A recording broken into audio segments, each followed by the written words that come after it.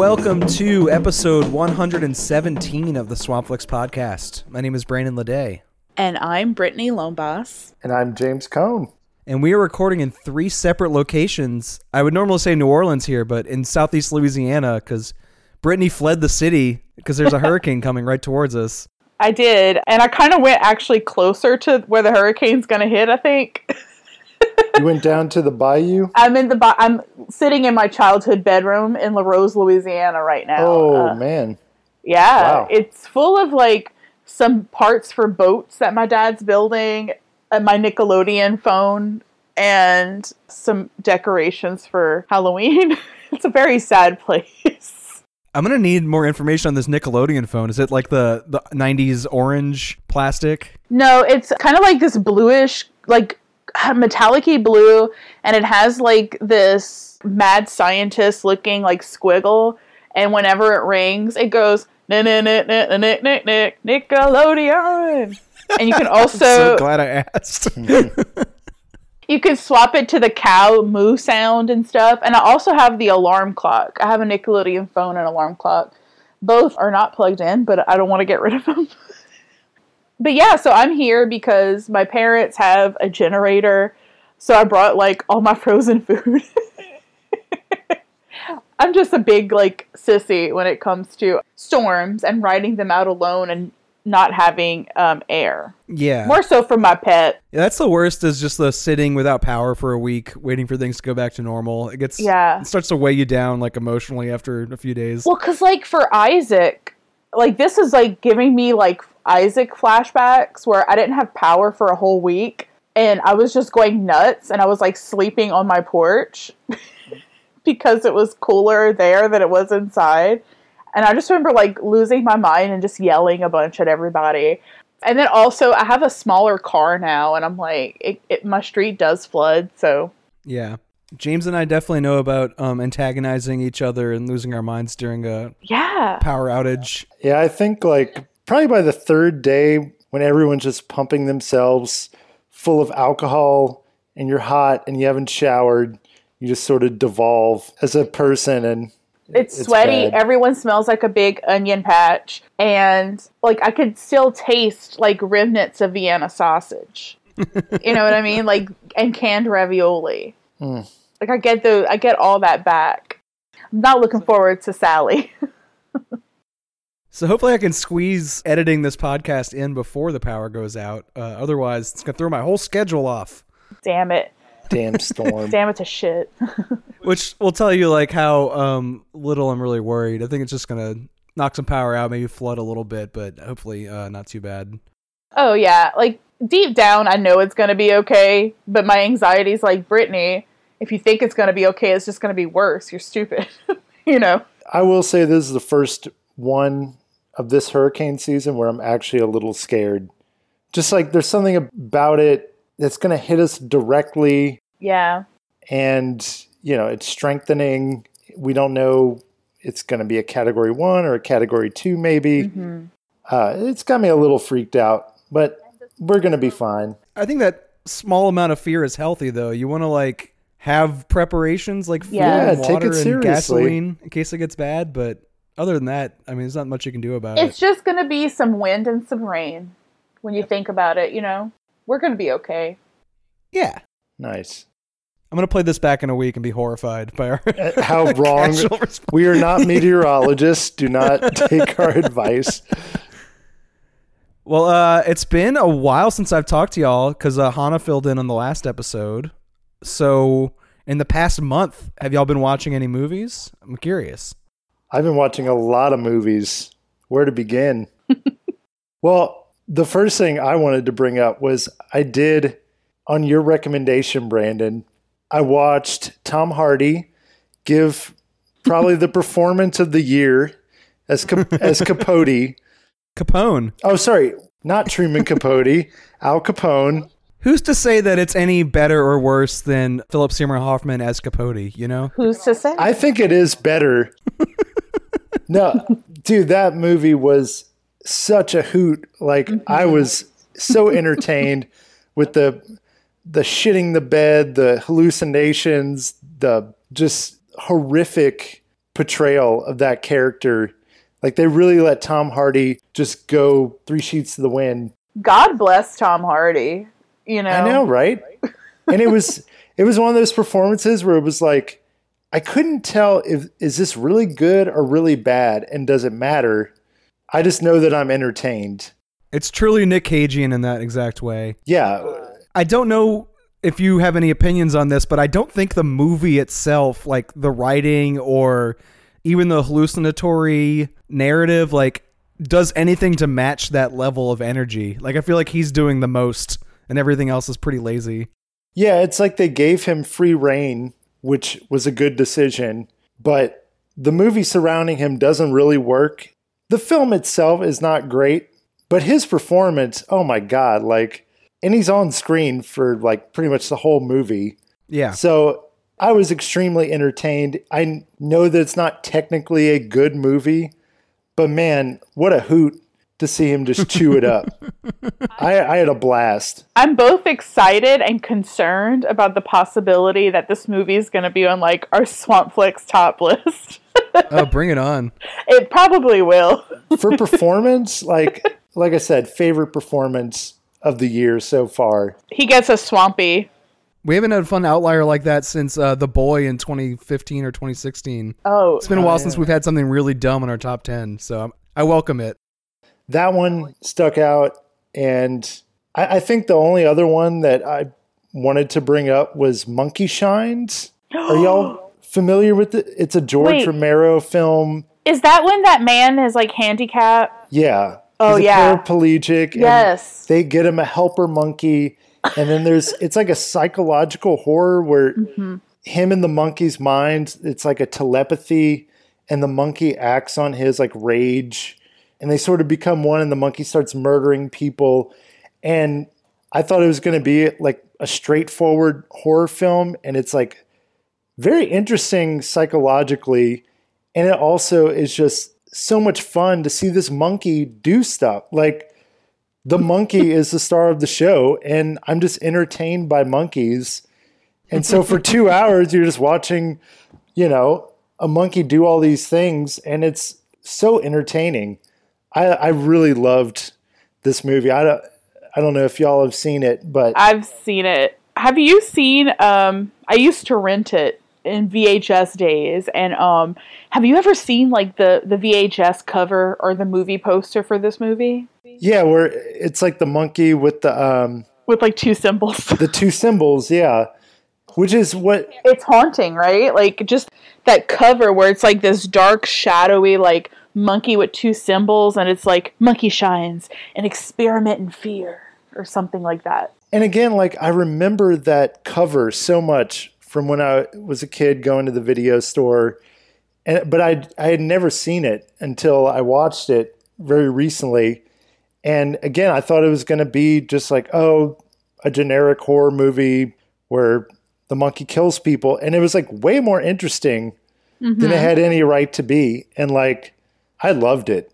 I thought it was great. So Brandon, if you haven't seen it, you gotta... No, I haven't seen it, but it does sound like not that different from watching Tom Hardy perform circus stunts in Capone. Watching this monkey perform stunts in this. Good God. This sounds like a good double feature of like Monkey Shines and then Capone. They should have called Capone Monkey Shines. That's a great alternate title. That would be a good double feature just for pure. This is why I go to the movies. Like, I just want to be entertained, whether it's a monkey or whether it's Tom Hardy, like, you know, belching and grunting and shitting his pants. And I'm so entertained by both of these films. Throw in Freddy Got Fingered for the full like triple feature. Oh God, yes. I have been wanting to rewatch that for a while. So those are the 2 that really stand out to me. What about you, Brittany? Anything on your radar recently? So I finally got around to watching Ratatouille. The world has been working against me to watch Ratatouille. I've been wanting to watch it. I couldn't find a copy of it on VOD that's easily accessible and not super expensive. I ended up getting my hands on a DVD copy. Then my DVD player broke. No. I know. And I just wanted to watch Ratatouille. And then I ended up like finding someone on Facebook Marketplace that had like a Blu-ray player for $15 because they're stupid expensive, like brand new.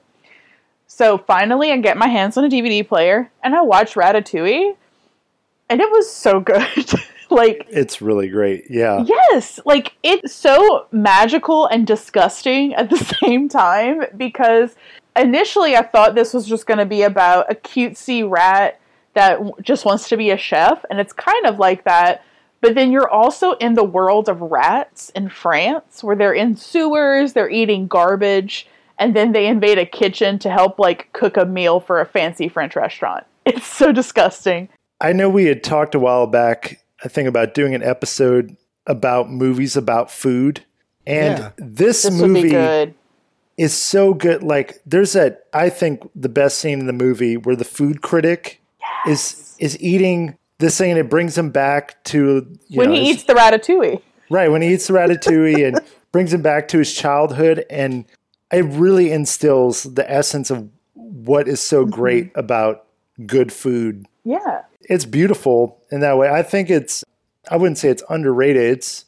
It's a gorgeous film. It's like gorgeous, for Pixar, like the way it portrays Paris and like the food that's being cooked in the kitchen and the different seasonings and the passion of little Remy, the rat.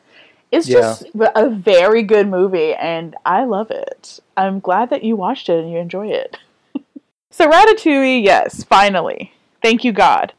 And I also recently watched the 2006 version of The Omen. Have y'all seen that? I stayed away from it, honestly, because I don't know, the original is such a classic that I don't know how I feel about it. But was it any good? It was garbage. So it's so funny because it was released on 6/6 of 2006. Oh. I had friends that got tattoos that day. There were tattoo shops giving away free 666 tattoos if you waited in line for them. Good Lord. Yeah, I would have done that. So it stars like Liev Schreiber and Julia Stiles. Oh, and also Mia Farrow. So you're thinking, wow, these are all like good actors. It was super shitty. The movie sucked. Mia Farrow carried this on her back because she plays like a satanic nanny, which I love. But that's the only good thing about it. Basically, they use the same script in this movie as the movie in 1978. It's the same exact script. So it's like, it's literally the same shit that happens, just in a less exciting way. So there's really no reason to watch this. I'm so fascinated by films that do that. Me and Brandon did an episode on Psycho where they took the exact same, well, it was like a shot-for-shot remake. Until it wasn't, though. Right. That's how it was sold to us when we were watching it. Like, the differences were interesting. And it was like, why didn't they do more stuff like that? There were like some hallucination sequences and stuff that are not in the original movie. So I would be interested to see this just to compare it to the original. Like, you have the same script, but how does a director make it better or worse? I don't know. I feel like that's a very interesting exercise in filmmaking. Like, you're given the same script as someone else, but you do a poor job. That's what I was trying to figure out. Like, because I'm watching it and I'm like, the same thing's happening, but why does it suck more now? Yeah. I don't. That's fascinating. Yeah. The original one is like legit creepy. This one's like... Well, the real question is like, is the child creepy? Not really. And I think that might have something to do with it. Like, he does what he's supposed to do, I think, but it doesn't work. I'm never scared of this kid. I mean, he just reminds me of all the other, like, shitty kids out there. He's not as creepy as, like, you know, Damien from 1978. But it's free on Hulu, so might as well, right?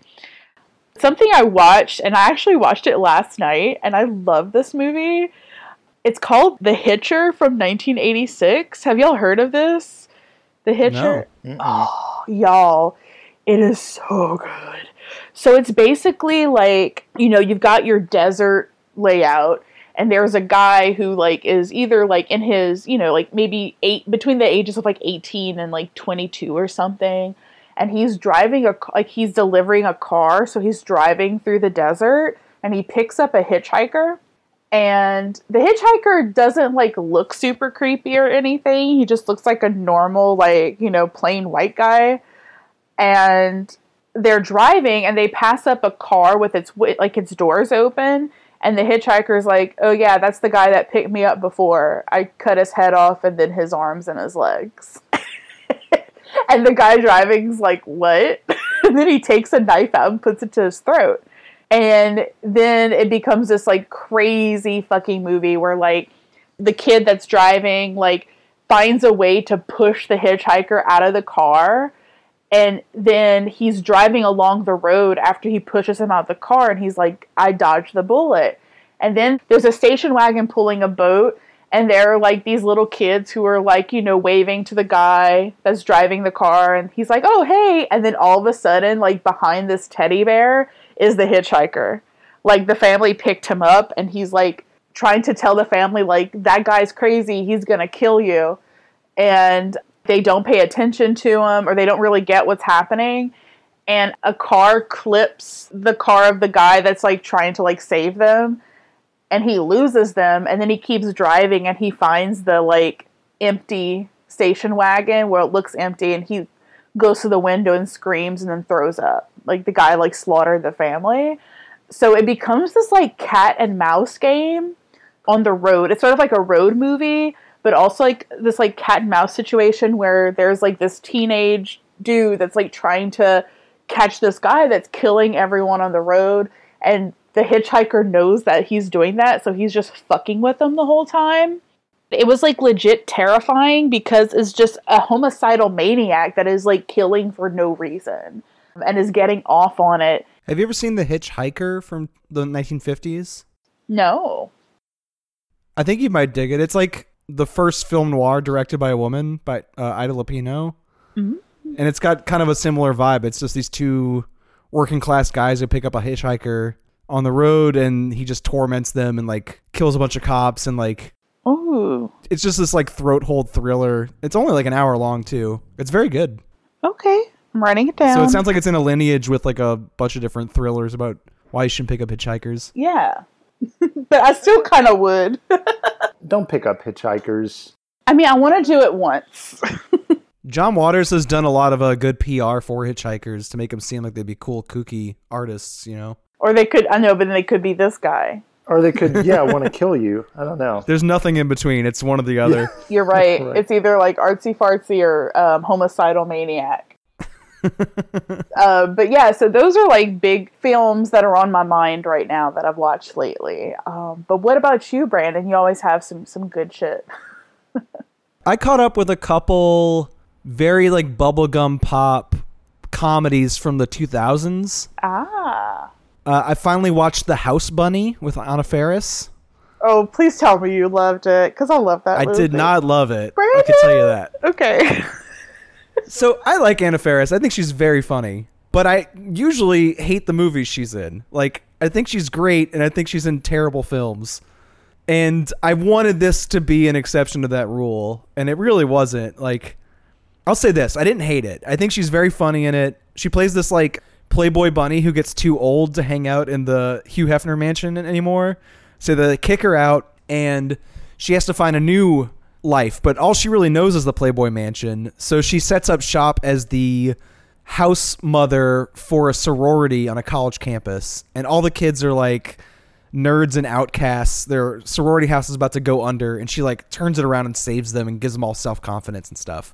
And it's a funny premise, and it's written by the people who also wrote Legally Blonde. So there's this kind of like feminist undertone to the writing where she's like a lot smarter than she appears. Like she plays like a Marilyn Monroe type, like dumb blonde who's like actually smart. And but she says things like, the eyes are the nipples of the face. But you know, if you think about what she's saying there, like there's a logic to it. And a lot of the like sort of stupid idioms she says pan out and end up being good advice for the girls after they think about it beyond it being stupid. But at the same time, it's also a Happy Madison film. Mm-hmm. And if you think about the very worst, like most evil, conservative, subhuman bullshit that Adam Sandler movies have done over the years, this movie does all of them. Like, it makes fun of prostitutes, it makes fun of trans women, it makes fun of like everybody who's not quote unquote normal. Right. Constantly throughout. So it's like 2 movies in one. It's like both this really smart, Legally Blonde type comedy that has this like unexpected feminist bent to it, and it's like the worst gross out bro humor Adam Sandler bullshit at the same time, and it's like at war with itself back and forth the entire movie. I guess I never watched it through that lens, and that's probably you're 100% right. I don't think I just ever saw it that way. Maybe it's like just watching it through a modern lens. Like, it's very much of its era. It's very like Paris Hilton 2000s. Which I love early Paris Hilton. Like, I still like watch The Simple Life. I follow like all these like Instagram accounts that are dedicated to early 2000s Paris Hilton. But I know it's horrible. I mean, there's like a sort of nostalgia by now. There's like looking back at the fashion of stuff back then. Like, it's like, oh God, that's so tacky, but it's kind of cute. The problem is that like some of the morality and the humor of that has aged terribly. I get where you're coming from with that, and I agree. Did I ever tell you that like when I went to see this in theaters, it was like packed, and then halfway through the movie, just me and my friend were the only people left? Like, everybody was leaving because they hated it so much. I wish I could say it deserved a better fate than that. Like, her performance is fantastic. Right. The movie itself, I have major problems with. You know, that's how I felt with Overboard, which I watched recently. Like, with Anna Faris. Right, which is a remake of Kurt Russell and Goldie Hawn. And oh my God, the remake is horrible, but she's good in it, and it's frustrating. Yeah. That's like every Anna Faris movie except maybe Observe and Report. Like, she's always funny and the material is always shit. I know, you're like, oh my God, like, just someone give her a good script. Like, she has talent, but just the roles she gets are just not good. And she just quit the sitcom she's been on for the past like 8 years. Mom? With Allison Janney? Yeah. I love that So she's show. finally free from the CBS limbo she's been in. So maybe she'll make something funny soon. I don't know. She has her own like podcast that I used to listen to like religiously, and she was so funny on it. But yeah, she's such a funny chick and doesn't get enough credit for her work. I agree with that part. I also watched Sugar and Spice from 2001. Sweet. This one I think I had seen before as like a Blockbuster rental, but I only had like the vaguest memory of it. It was kind of a similar experience to The House Bunny, except I ended up liking it a lot. It's a very short film. It's like barely 80 minutes, if that. And it's about a group of cheerleaders who rob a bank because one of them becomes pregnant and has to like get an apartment and start paying her bills. And she finds out this like dream she had of like being an adult too early while she was still in high school costs money and is like a harsher reality than she expected. And it's basically like, because they're all like high school teenagers who don't know anything about the real world, they're all basically just as ditzy as the House Bunny. Like, they all have this like bubbly personality that doesn't match how cynical the outside world is. And all of that stuff is very funny. The movie works at like an insanely fast pace where just like there's no lull. It's like completely entertaining the entire time. And it has this like almost surreal 60s bubblegum aesthetic. Like, it's almost like watching like an Archie comic in real time. But it is so homophobic for no reason. Like, there are so many homophobic slurs in this film from left and right, even though there are no gay characters. And then you think at first like, oh, it's just the villain who's saying these things because it's kind of narrated by their nemesis. But then the girls themselves ask prisoners at a women's prison facility for help on how to plan this bank heist. And then they start making like lesbian prison rape jokes on top of like the other homophobic slurs that were already rattling around, which is just crazy. Like, especially for a movie that has this like high femme proto Mean Girls kind of aesthetic where it's like bubblegum pop art with a little bit of that Heather's meanness undertone to it. You would think like a gay audience is the exact thing they would be cultivating, but because it's from the early 2000s where it was just like totally okay to say the F word in the middle of dialogue without giving it a second's pause. Like, this movie is rated PG-13 And they work around cursing in every other aspect except for the slurs. They like let those fly left and right because it's fine. It's so crazy to me how like pretty much, and there's like a small exception to it, but like early 2000s comedy is just all bro humor. And I don't think this one is bro humor though. Like I would put this more in line with Heather's, Jawbreaker. I used to get it confused with But I'm a Cheerleader. Drop Dead Gorgeous. Yeah, like all those movies. It's got that sugary femme high school teen comedy aesthetic. And it just happens to be like ragingly homophobic for no reason whatsoever. And I still would rate it 4 stars and say it's great and I think everyone should watch it. Yeah. But I just think like, yeah, it's just wild like how much that stings now, when probably if I saw this when I was 13 or 14 renting it from Blockbuster, I would not have batted an eye at that. Yeah. Like, that would have registered as being like wrong to me in any way. I didn't pick up on any of that kind of stuff, but like I feel like if I'd rewatch all this, like all those types of movies now, like House Bunny, I'd probably have a different, view on it. And it sucks being like a scold who like is affected by that, like especially for the House Bunny, because I feel like the bro marketed stuff, especially the Adam Sandler thing, what they want is for you to be morally offended. Like they find that shit hilarious when you are like put out by it. Right. And it sucks that I can only confirm that they are very good at it. They offended me and I didn't feel great about it. But. No.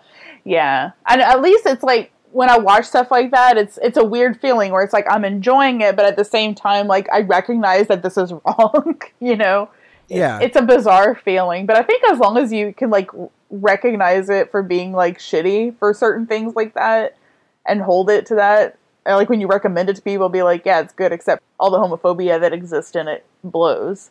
Yeah, I think Sugar and Spice is a great movie. It's just also like a weirdly homophobic one for no reason. Yeah. For today's episode, we are going to ease into the Halloween season. We're going to talk about horror movies, specifically zombie films. And I think I might get a little more into what we were just talking about during that conversation too, like just how the zombie movie in general has pilfered like Haitian voodoo religion culture for mass entertainment, and how that might be more morally wrong than we've ever dealt with up until this point, which at least is the intended central topic of the first movie we're going to talk about. Maybe we can expand from there. But we're going to talk about like zombie movies throughout the ages as a way of getting into the Halloween season. Yes. And all that's coming up to you right now. Voodoo culture is often portrayed negatively in the media as a form of witchcraft, with sorcerers sticking pins into dolls, casting spells and grave robbing. And for many who practice voodoo, this damaging image still lingers. Hollywood is doing such a good job by making us look like the evil person. That's not what it's all about at all. It is not us. Voodoo is a religion where I light my candle and I pray to my spirit. Just like anybody goes to church or they light their own candles and pray to their saints and God. So the movie I wanted everyone to watch today is a new film. It's on Criterion Channel. It's called Zombie Child. It's the new release from Bertrand Bonello, whose last film was Nocturama, which we talked about on the podcast a couple years ago, whenever that came out. And this is a French film that is looking at the sort of colonialist history of the zombie film. It's like talking about how, especially from the 1940s, I Walked with a Zombie, until now, we've kind of like appropriated and sort of mutated zombie lore, like from Haitian voodoo religious rituals, how we've taken that and turned it into like mass pop entertainment. And Bonello kind of filters that through the history of France as a colonialist empire and its tendrils that have reached to Haiti as well. And it does so in this like really disconnected, kind of coldly academic way, but it also does it in a way that feels like a teen coming of age story that's very heartfelt. I don't want to say it's an accommodating film, but I don't want to say it's like alienating either. It's like kind of playing both sides of how art can be like sort of cold and distant and welcoming and pop entertainment at the same time. it also splits its runtime in the same way. Like, half the story is set in 1960s Haiti. It doesn't have a lot of dialogue in that half because the main character is this man who is zombified in a traditional Haitian ritual. He's like killed and brought back to life with this like powdered poison, and his zombified body is made to work on sugarcane plantations as a slave. And after a while, he eats meat, which zombies are not supposed to be allowed to do, and basically regains his consciousness and tries to put his life back together over the course of several decades. The other half of the story is set in 2010's France, where we have this Haitian girl who was displaced by the earthquake a few years ago, and she is at this school for French legacy kids. It was the school established by Napoleon Bonaparte. It's a boarding school for girls. I think it's like all their parents or someone in their lineage has received the Legion of Honor as the official criteria for being there. She is among mostly white kids her age who are like much wealthier than her and look at her as an outsider because she's this like Haitian kid and not, from Paris. They didn't grow up knowing her. But she finds a small clique of girls. They're these like literary nerds, these like poetry and rap enthusiasts. Oh, God. Who like pull her into their little circle. And the way the story plays out is there's a ceremony at the end that is to honor her ancestor, who is the zombie we've been watching in the 1960s half. And one of the girls breaks off from the clique to go to this Haitian girl's aunt and have her perform a ceremony to fix her broken heart. It's this like frivolous teenage love thing that the aunt has to miss out on this ceremony for her ancestor to perform for this white child. And basically the kid throws so much money in this poor woman's face. She like works 4 different jobs and is barely holding this household together. So she can't say no to this like stack of cash that this privileged child brings into her apartment. And in like performing the ceremony for this kid to fix her broken heart, quote unquote, it brings a bunch of destruction and death into the film. At the boarding school, everyone is scared of the Haitian zombie outsider girl. And the movie's sort of like pushing you into believing this like traditional horror trope about how she has zombie blood and will therefore become a monster and hurt someone. But really what happens over the time is that the white kid's privilege and their aestheticized relationship with zombie lore because of zombie movies, that colonialist like pilfering is actually what brings the damage and the horror into the film. And then just kind of stops abruptly without giving you like a very violent payoff the way like a horror movie usually would. And I think it's an interesting balance of like, it both feels like a Michael Haneke type movie where there's like in-class lectures about France's like colonialist past and about like the failures of the French Revolution. They're all explained like very openly in the text. And then there's also this like sort of Celine Sciamma like coming of age story about this girl sort of like finding her footing, reminding me a little bit of Girlhood or like Water Lilies or something like that. So it's very like rooted in modern French cinema in the modern part. And then the 60s Haitian part is kind of undoing the way we usually see zombies on the screen. So I think the movie's doing a lot, even though it is like kind of quiet and understated. I guess just up front, I want to know if it was interesting to you in any way, because I could also see it being a total bore. It was not a bore for me. I think what I really, really appreciated about this film was its themes were very loose, where, it was about colonization, it was about cultural appropriation, racism, but none of it was very clear. It was all very kind of loose. And the structure of the film, too, like you had talked about, where the beginning feels very kind of rigid and cold. And then the last like 20, 30 minutes is like insane in a very like entertaining way. I almost felt like a different film. And so part of it feels like an intellectual exercise, but then later on it feels like something more from the gut, like more visceral. And meanwhile, you have all these sort of vague ideas, but it never really makes it clear exactly what it's trying to say. But I appreciated that it was kind of like open to your own interpretation. Yeah, there were times where I thought the film was kind of disjointed, going back and forth to like France to Haiti in these two different time frames, but I think that's more so an issue that I have with myself, that I sometimes I can't keep up when movies do that. I don't think the movie nailed it exactly. Like, I think it was trying to juggle too many. Like, it really had 3 separate storylines going on, and it was juggling a lot. And I don't know if it perfectly executed everything, but I do think it was interesting. Yeah. It held my interest. There was like I was never really disinterested in it. There were times where I feel like there was something where, in my mind was like, wow, that's something to kind of explore a little bit more. But then it went to something else, and then I kind of forgot about it. You know what I mean? Like, there's so many little things, I think, that can have different meaning, and things that do need to be looked at a little further. So I really think I probably have to watch this again at least another time to kind of get the full impact of it. I think I did kind of miss a lot just because I had a hard time keeping up with it a little bit. But I liked it a lot.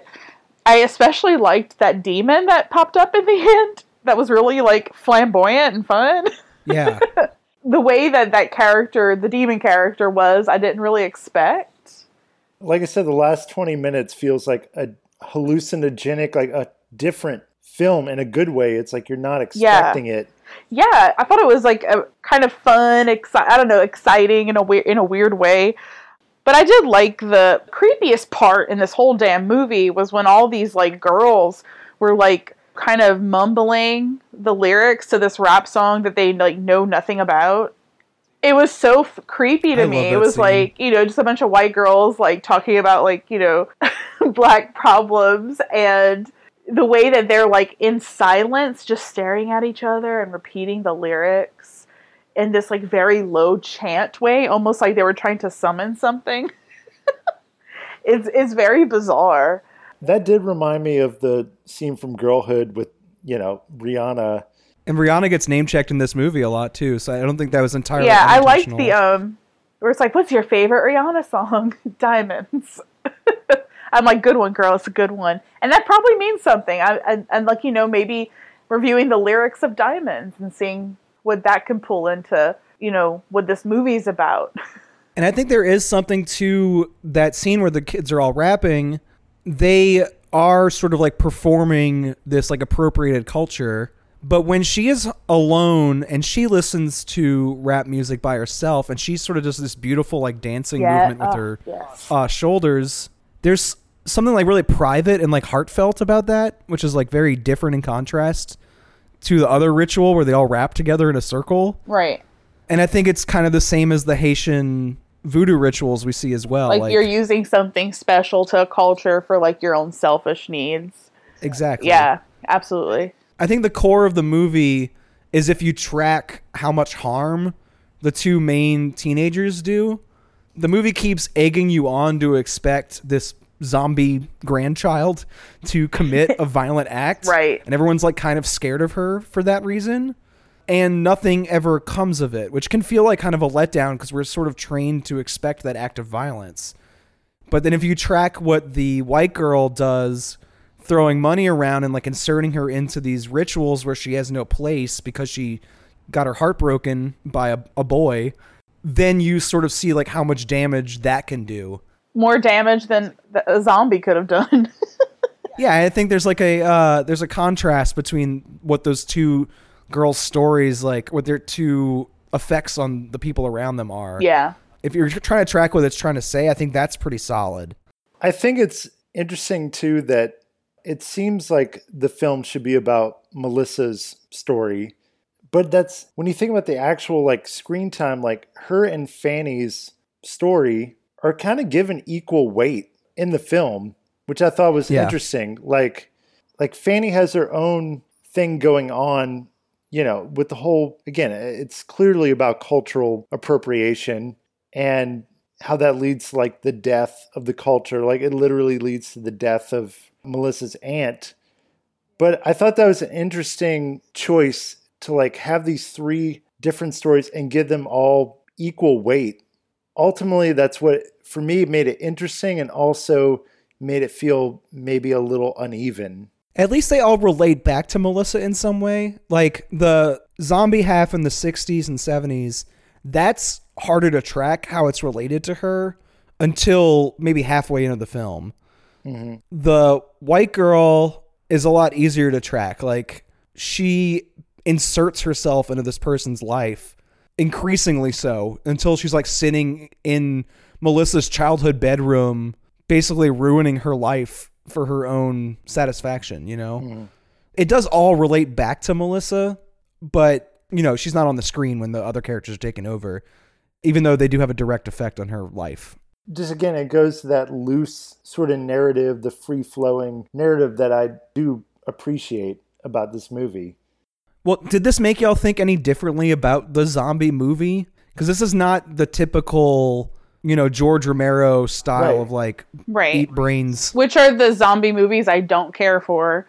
That's where I actually felt a little self-conscious, like after watching this one and then Serpent in the Rainbow, which we'll get to later. Yeah. You know, I picked 28 Days Later, which Serpent in the Rainbow and Zombie Child definitely have a respect for Haitian voodoo culture and what a zombie actually means in that culture. Whereas like Dawn of the Dead, Day of the Dead, and 28 Days Later, that idea of the zombie is much more the Americanized, not really revering any sort of idea of like Haitian culture. Just the idea of a zombie as like a brain dead or like it's a virus or whatever. So in that way, like this film and Serpent, like definitely respect the culture more than the one I picked. So I felt a little conscious about that after watching these two. But to be fair to you, we had originally said as a topic, like, what is like a smart zombie movie? Yeah. Right.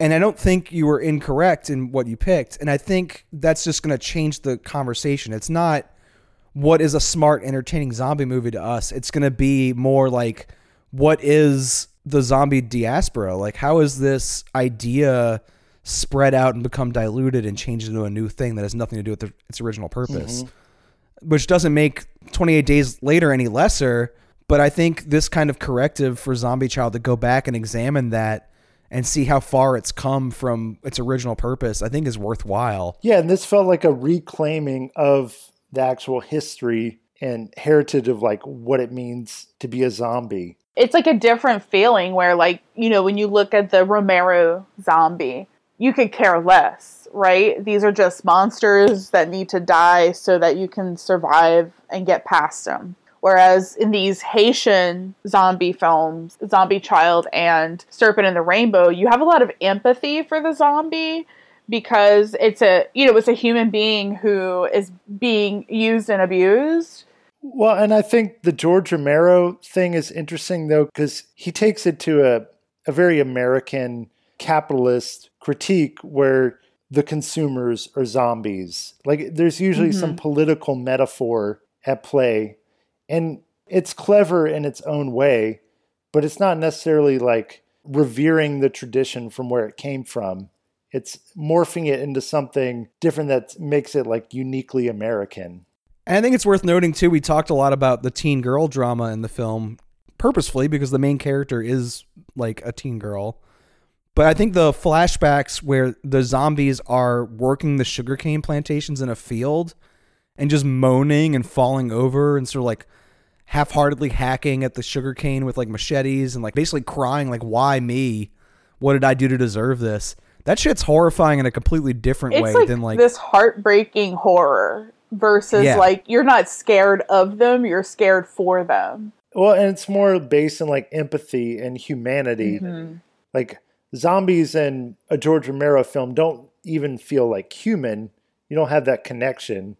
They're just monsters. But yeah, in this film, like you said, when they're just hacking away, it brings you, I don't know, some empathetic connection with like slavery and just being a mindless worker. It's horrifying in a different way.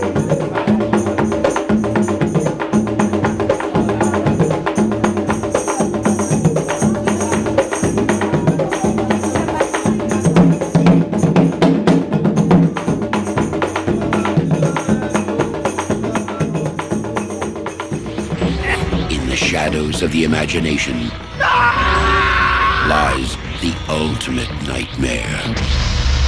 Don't let them bury me. I'm not dead. So there's been a lot of zombie movies over the years, decades, half a century. So it would be unlikely that Zombie Child would be the first one to dial the clock back before the George Romero takeover.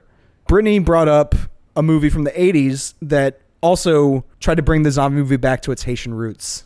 Yes. My choice for this episode was The Serpent and the Rainbow from 1988, which is a Wes Craven film. And we recently went over our love for all the Freddy movies and everything like that. And it was like a few episodes ago. So Wes Craven is back with this. So it's kind of based on this novel from an anthropologist named Wade Davis. So Wade Davis, he was also like not only an anthropologist, but he was an ethnobotanist, and he was like studying plants and their uses for medicine. And he wrote this book called The Serpent and the Rainbow about his experience when he was in Haiti, dealing with Haitian voodoo and the process of how like Haitian zombies were created. And he really talks about the case with this individual named Clervius Narcisse, and he was a Haitian zombie. And I want to say this might have been the same. I know like the names might not have been the same, but I want to say the Narcisse guy, this all happened in like 1962 in real life. So it kind of made me think that that character of the zombie grandfather in Zombie Child might have been him. It is. Yeah. Okay.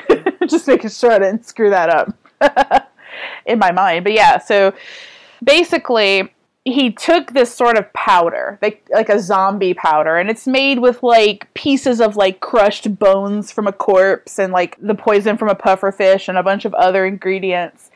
And it's said to, you know, bring back those from the dead, and people would dig them up and continuously give them this drug to keep them washed of their memory in this like hallucinatory state of mind so they can just keep working on sugarcane fields at these plantations. So they were continuously like given this powder. And he was one where he stopped taking the powder for whatever reason. Like whoever was running the plantation like either died or something like that. So he wasn't getting this like constant dose of it. And he started to come to his mind and found his family and all that good stuff. So this film, The Serpent and the Rainbow, is kind of like loosely based on like Wade Davis's experience, where there is a Haitian man and his name's Christophe in this film, and he dies and is kind of buried alive, I guess, where he, you know, right in the beginning he's being buried and you can see like a tear coming from his eye as he goes in the ground, which is like fucking terrifying. And the doctor, who is based off of like Wade Davis, Dr. Allen, who's an anthropologist. And basically, Dr. Allen is going to Haiti to get a sample of this like zombie powder to bring back to the United States for Big Pharma to take and attempt to like use it to cure like, you know, or save like hundreds of thousands of lives in America. Something crazy like that. So yeah, so Dr. Allen kind of dabbles into this world of Haitian zombies that he has like no business in. And essentially just a bunch of crap goes down where he's kind of like engulfed in that world trying to get this powder to bring back to the US. And there is like a Haitian witch doctor who is like after Dr. Allen and is like terrorizing him. And eventually Dr. Allen gets the zombie powder like blown on him.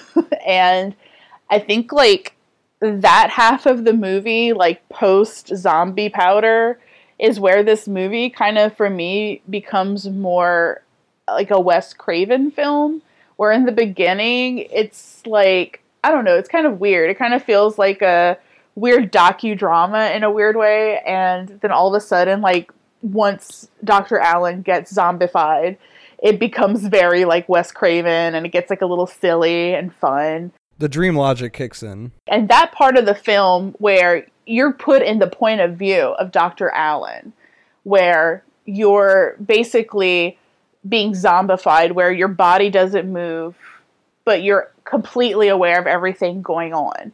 So essentially, like, he kind of figures out that what this powder does is it makes you appear dead, except like this certain part of your brain is still functioning, where you can still feel, you're still aware, you can hear, you can see, you can smell.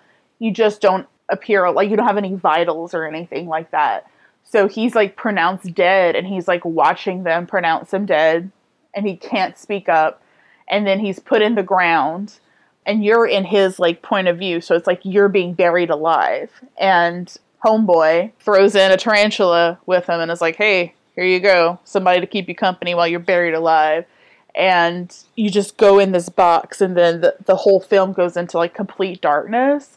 And like you can feel him wake up, where the zombie powder drug starts to wear off, and like he's screaming, and there's like a creepy crawly tarantula in the coffin. And Christoph actually unburies him. And then all the Wes Craven stuff starts to happen. The sort of mystical components of this like zombie voodoo or Haitian voodoo kind of comes out a little later on in the end. Yeah, it's kind of the same thing as Zombie Child, where you're being enslaved by this powder. Right. But in this case, you're being enslaved to become this like dream demon. Like he sends his zombified slaves into other people's dreams to torment them and get them to act the way he wants to. Right. So it's kind of mixing a little bit of like that Wes Craven surrealism in with like the traditional lore. I liked this movie. I remember seeing it like years ago and not really getting it. Like I remember like when I first watched this when I was like way younger, I was like bored by it because like the beginning, like unless you're highly interested in like the content, the beginning kind of feels like a little sleepy. But watching it again like recently, I did like it from beginning to end. I really liked it. Again, I feel like it treats voodoo with like a certain amount of respect, or like it's at least like interested in Haiti, in voodoo, in the religion. And, the fact that it was shot there, like it feels very authentic too. You get a real vibe of like what the island is like and the people and the culture. Right. And I really appreciate that level of respect for it. And then, like you said, the last like third of the movie goes into your Wes Craven horror stuff. So I liked the respect for the culture and also the political intrigue. Because, like there's this political revolution going on. Right, the Haitian Revolution. Right, when they're on the island. And like, I felt like it was actually for Wes Craven a very smart picture about politics and religion. And then you also get like these crazy special effects. There was some really like horrific images in here. Like, I thought it was very good. I liked it. I'm of two minds about it. Like Brittany, when I watched this a few years ago, I was bored by it. And this watch, I definitely was not. I think it struck me a lot more this time. But I feel like it does a lot of groundwork to make excuses for that final third. It talks about how this white man's coming in from America to learn, basically to apply science to magic, is the way they put it. To like learn how this powder functions and then take that knowledge back to America. And characters around him call him out for it. It's like, yeah, but if you fuck this up, my people get hurt, is the way they put it. So that's interesting. And I think the movie in the first third or so is like really putting its roots in Haiti and like establishing him as this like sort of outsider who's blundering into this thing. He doesn't believe the local doctors' like warnings. And he's working for this big evil tech company called like BioCorp Boston or something like that. The most evil tech company name you could think of. Yeah, it sounds like a RoboCop like type facility. It does. And then when that last third kicks in, the movie gets so wildly imaginative in its like visual language once it becomes like surreal dream logic that it almost feels like, oh, this is why you were interested in the material. Like, there's that scene where he gets buried alive in the coffin in his dream before it happens in real life. Right. Where he just is in a room where the window is the crucifix slat in the coffin where he can look out of the grave. And then the room like shrinks down to actual coffin size and then fills with blood. And then later on, there's like all these hands reaching out of the wall. It's like this hellish vision where like you can't tell what direction is up or down, and like anything can come from any direction. And Wes Craven is so good at that visual surrealism on the screen. Like he is the expert at it even. And it's really cool to watch him do that stuff outside of the Nightmare series, because that's mostly where he got to apply that expertise. But it also kind of felt a little, I don't want to say disrespectful, but like a little like the Haitian stuff almost feels like an excuse for him to play around with that, if that makes any sense. I don't know how invested the movie actually is in the Haitian background so much as it feels like an opportunity for those images, which are all great and fantastic and exciting. But I don't know, like he filmed it in Haiti. That's a good point. I mean, like he brought like money to the actual like local economy. He could have filmed it in some other place, and You're right. said it was Haiti. Like it feels authentic in that way. Like, no, we actually went down to Haiti. We filmed the people in the place, and like maybe there was some exploitation. The Haiti that he used almost seemed like too calm for Haiti being like, I doubt that Haiti was like that during the revolution. You know what I'm saying? Like, I kind of want it to be grittier. Well, no, apparently like they filmed as much as they could, and then they actually were told like, we can no longer protect you in this political environment. They had to leave. And then I think they had to go to some other country nearby to finish filming. So like they went down into the political volatile climate, and then they were like in the thick of it, and they had to leave for their own safety. So I don't know. I got that like tension in the movie. It felt real to me. But I guess my question is, how much of that imagery, that like Nightmare on Elm Street influence, has anything to do with Haitian culture and Haitian iconography? Probably like a small percentage of it.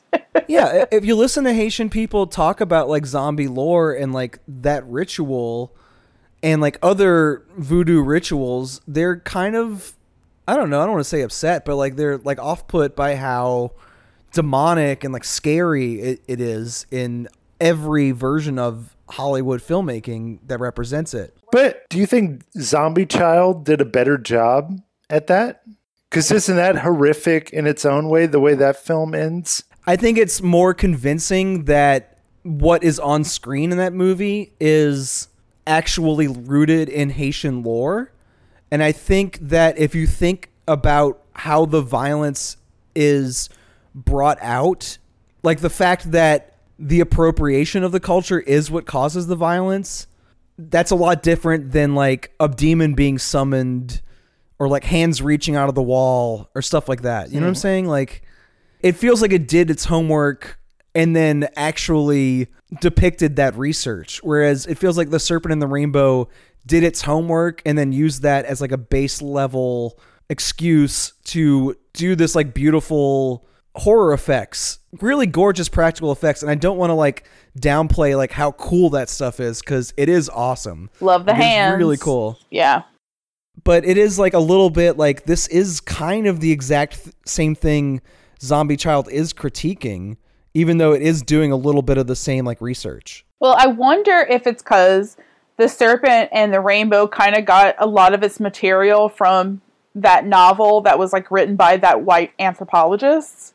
You know what I mean? Like, it seems like it's more from like that perspective than the actual culture itself. And there is a critique about that in the movie too, is like he is pilfering knowledge to like reappropriate it and use it for a different purpose elsewhere. Like that is part of the material. And I don't want to say the movie's not interested in that, but it is like, it feels like it gets to a certain point in the third act where like all bets are off. Right. And it sort of just like walks away from having to do any more like authenticity work and just gets to go bug nuts. I get that. Like, it's like using this like part of a culture that's almost sacred and using it to spook Americans. Yeah, exactly. Yeah. But again, it's like, at least it has some sense of history. Whereas if we're going to talk about like the George Romero and the 28 Days Later, it's totally removed from any sense of like what zombieism actually is. So Serpent and the Rainbow feels like a nice little middle ground where it respects, it has a sense of history, but also is like just using it to have some fun. And then where we are now is totally, forgetting about the history of zombies. Yeah, by the time you get to The Walking Dead, it's more like right-wing apocalypse fantasies. It's more about like how tough, like a post-apocalyptic world. Totally. Yeah, where you're like doomsday prepper, like almost looking forward to it to like prove how tough you are. God. So yeah, it's become more and more removed, and I do think the movie is more respectful than other examples. And I don't even want to say it's like a good or bad binary, like, oh, this movie's bad for doing this.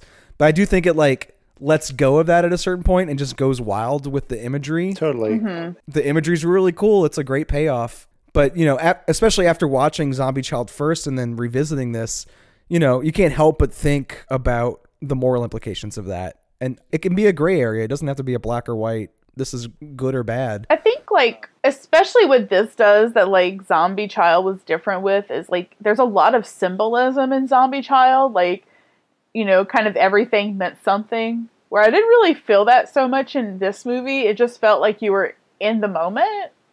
And, like, like, there wasn't a lot of, like, oh, this character's doing this, which represents this. Or, this part in history. Like, it didn't feel like that. It just felt like you're just watching something play out. It just felt like Wes Craven was super into voodoo for a while.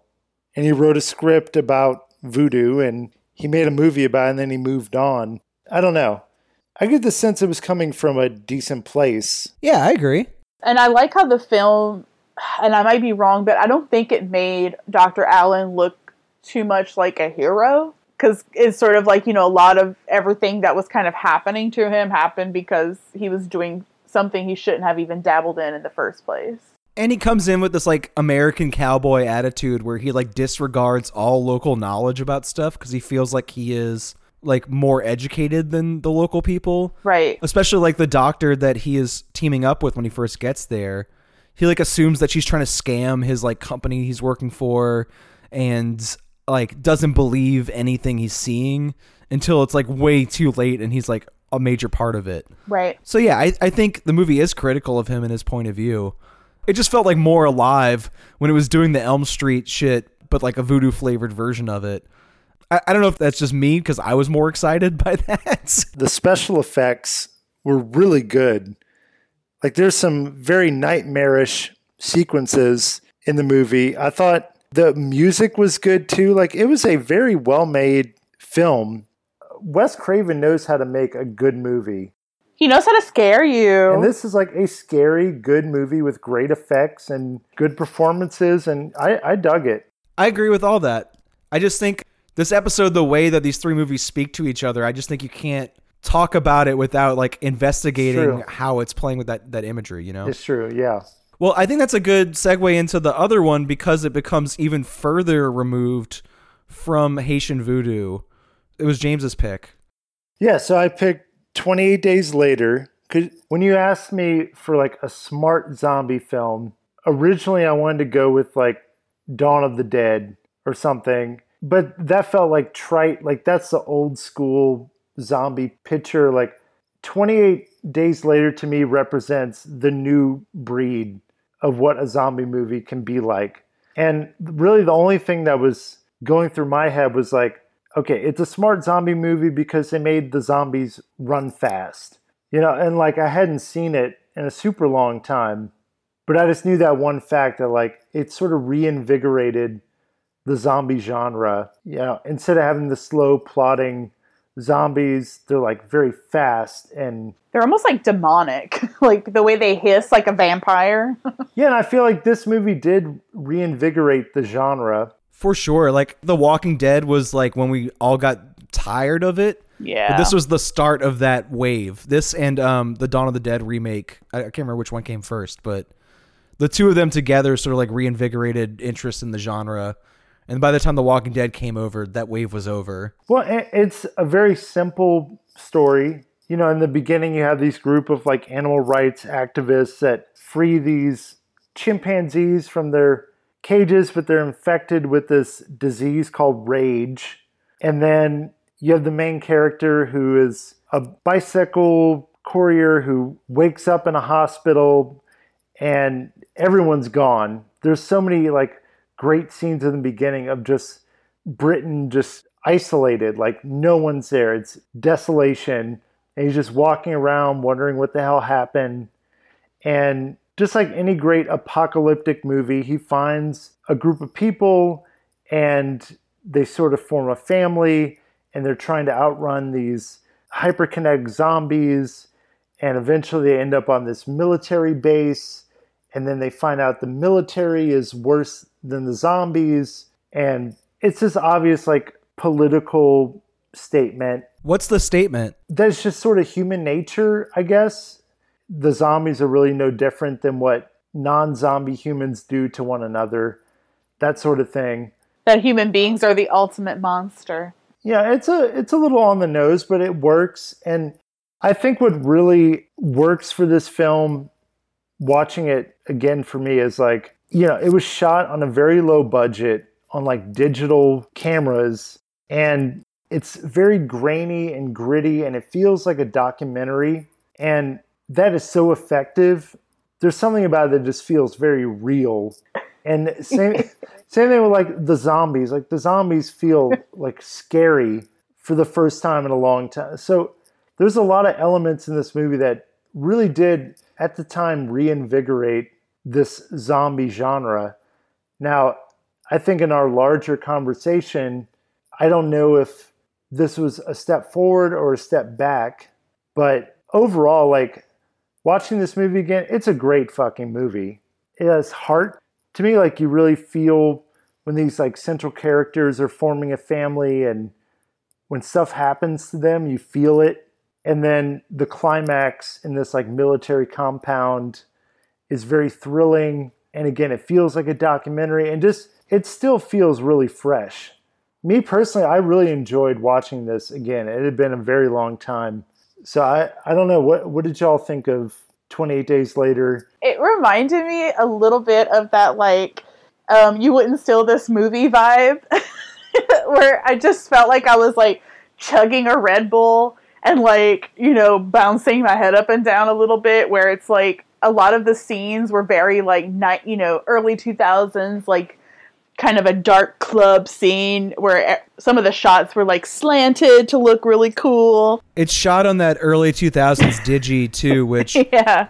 I watched this a lot on like shitty televisions in college because this movie meant a lot to me in the early 2000s. Oh. I used to rewatch it a lot over and over again. What? But I didn't see it in the theater, so I never really caught on to just how grainy and like low quality that image is until rewatching it now. It's fun though. I love that. I love that about it. So I remember watching this when it did come out in theaters, and then I watched it again with my grandparents because they had HBO.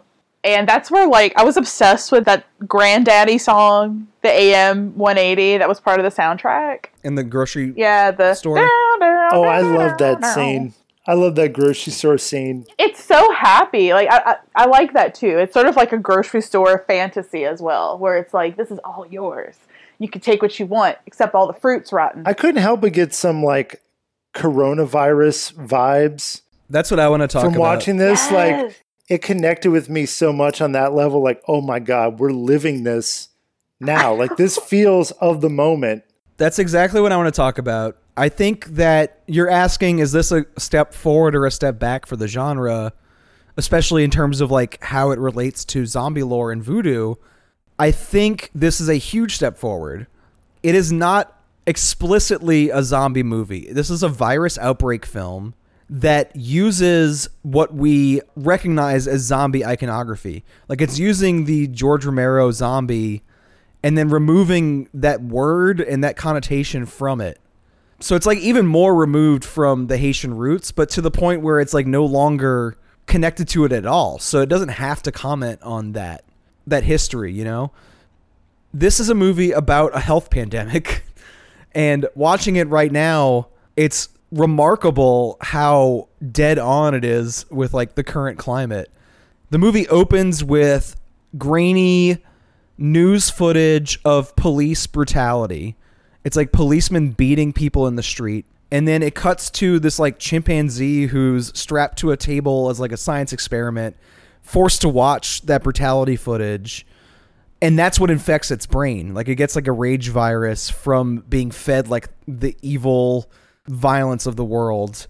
And honestly, that reminded me so much of just like being stuck on Twitter at my house, watching all this police brutality and like, especially against the protesters over the past few months. Like I resonated with that. And then you cut from that to Cillian Murphy waking up in the hospital 28 days after the outbreak and roaming the streets of London, and there's no one around. There's just like trash blowing and the empty like places that would normally be filled with like thousands of people going to and from work or doing whatever. And all of us work downtown in some capacity on and off. I'm there 2 or 3 days a week right now. Oh, and especially like early in March when the lockdown started, that's exactly what the vibe felt like. Every time I went downtown, it was like these empty spaces that are normally filled with people. And I was just like, what am I doing in this ghost town? Just like living as if life is normal. Even just going to that downtown Rouse's when I need like water or something while I'm at my job, it just feels totally eerie. And the movie nails that. And then by the time you get to the ending in the military complex where they take over that castle, more or less, it feels like an old dark house kind of ending to the film. It's a bunch of like brutish, immature boys playing military, which is another storyline from coronavirus where we have... It's the police force. There's that, and there's also the right-wing fascists who are crossing state lines with guns to play military and like control, quote-unquote, the Antifa violence. Yeah. So this movie meant a lot to me in college in the early 2000s on like an aesthetic level. And I was just kind of shocked by watching it now, how much it means to me on like I am actually living this pandemic that it's depicting level. So it has an authenticity to it that has nothing to do with voodoo rituals, or I don't even think they say the word zombies in the movie. Like it feels so separate from that, even though it's drawing directly from that iconography and you recognize the zombies without it having to say the word. It's almost like I forget that it's a zombie movie. It just feels like a post-apocalyptic movie. I don't know the exact line of dialogue, but there was one line that like I had to pause it because it was so on point with, 2020. Something along the lines of like, give up on making plans. Oh God. All you can do is survive. And like, that's what life feels like now. Like plans are sort of out the window. All we're focused on is just like surviving the next day to the next. But then later on in the film, you realize it's about people. It's connecting with people. And that's what really like got to me with this film, is especially in that middle section where they're forming this family, this like ragtag family. You realize that like human connection is the way out of despair in these apocalyptic situations. And that just like resonated with me so much. And that's why it's so smart for Cillian Murphy to not have been around for the outbreak, because he is horrified by how much people have lost that so quickly. Like just in a month's time, he has all these people who are like, I would shoot you in a second if you were infected, and I wouldn't think anything about it. And like, even as he falls in love with this woman and becomes like her closest friend and basically her entire family, just himself, she still has that attitude. And he's like, that's not how we are. Like, we're supposed to have this like solidarity and like help each other.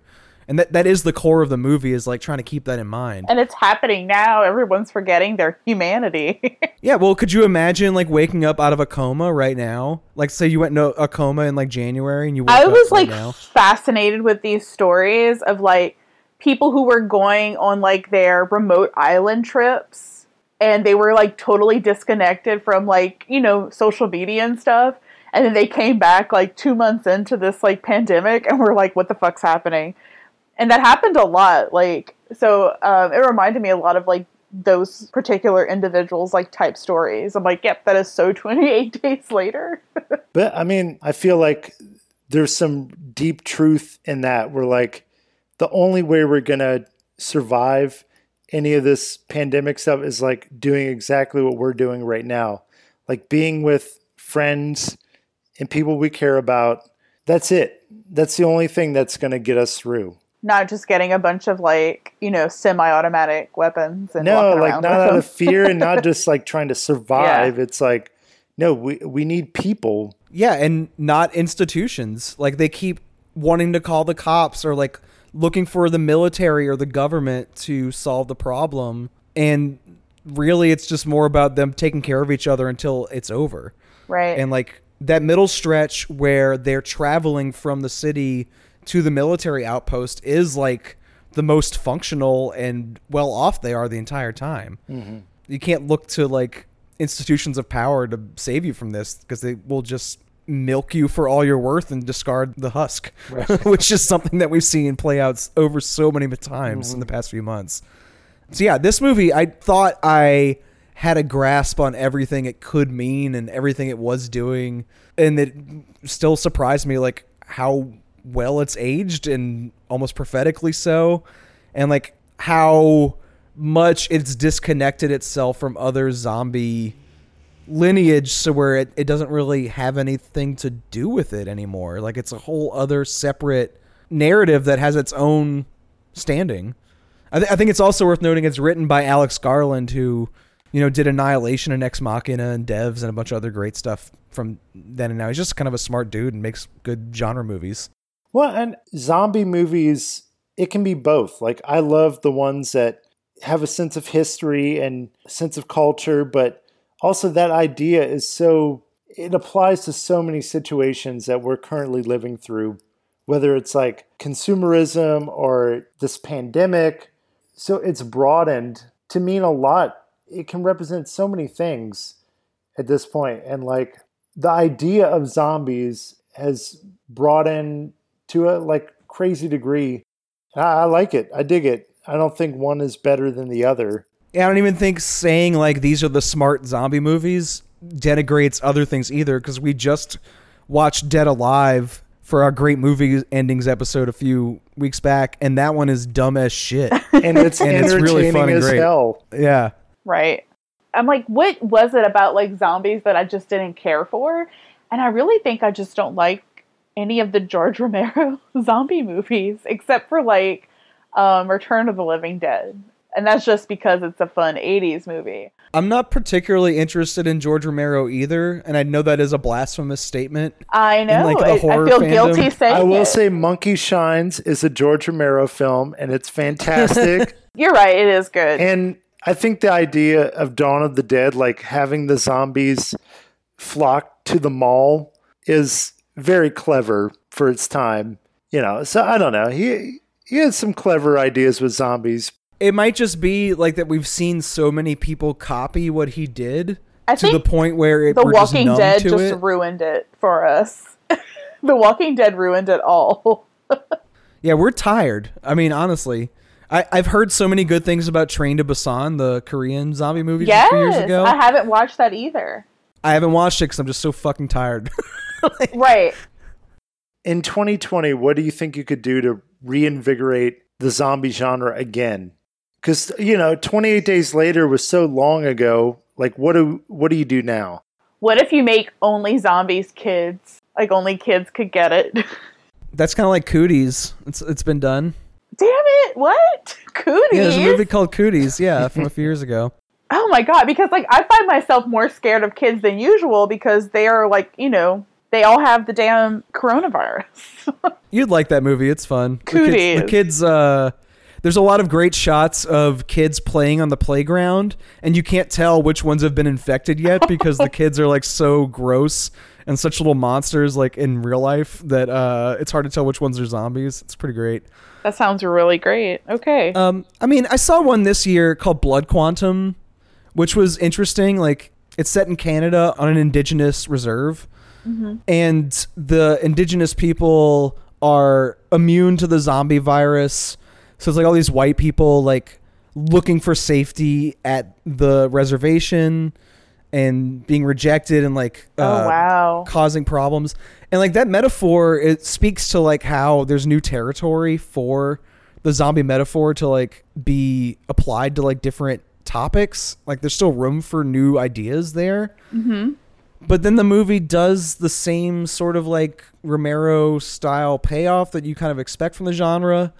And as interesting as the ideas were, I wasn't that excited by the violence or like where it went because I kind of expected it. Mm-hmm. So if you're asking me like what can someone do to reinvigorate the zombie genre the same way that 28 Days Later did, it would have to come up with something so new I can't even conceive of it. Kind of like the fast zombies. Like it has to so rearrange the idea of the monster and change the rules of it to the point where we wouldn't even recognize it as a zombie anymore, which is kind of what makes the movie good. What if it was like you couldn't tell who was a zombie or not? Like they still function like a human being. That sounds like Invasion of the Body Snatchers, and there's like 5 of those movies. God, I'm trying. Okay, I'll stop thinking. I'm sorry to shoot you down. I was thinking of like zombies as sort of a metaphor for depression. Again, where you can't tell that someone's a zombie, but there's some internal, it's like an internal zombie, not any outward sign. You know, I feel like what's cool about the zombie genre is there's ways to play with it and it can evolve over time and it can like reflect whatever the social issues are at a given moment. So I don't know. I feel like there will be cool cutting edge zombie movies coming forward that, like Brandon said, like we just can't conceive of because they're just so cutting edge that we're not smart enough to think of it. I don't think metaphor is enough. I think that thematic variation has been done so often that you have to like rethink it entirely. And maybe that's why Zombie Child excited me, because it sort of burned the whole enterprise to the ground and started from the beginning again. Yeah. Which I found that more interesting than just like playing around with like, what if zombies could be like a relationship that lasted too long or things like that, which I've seen in a couple movies too. Mm-hmm.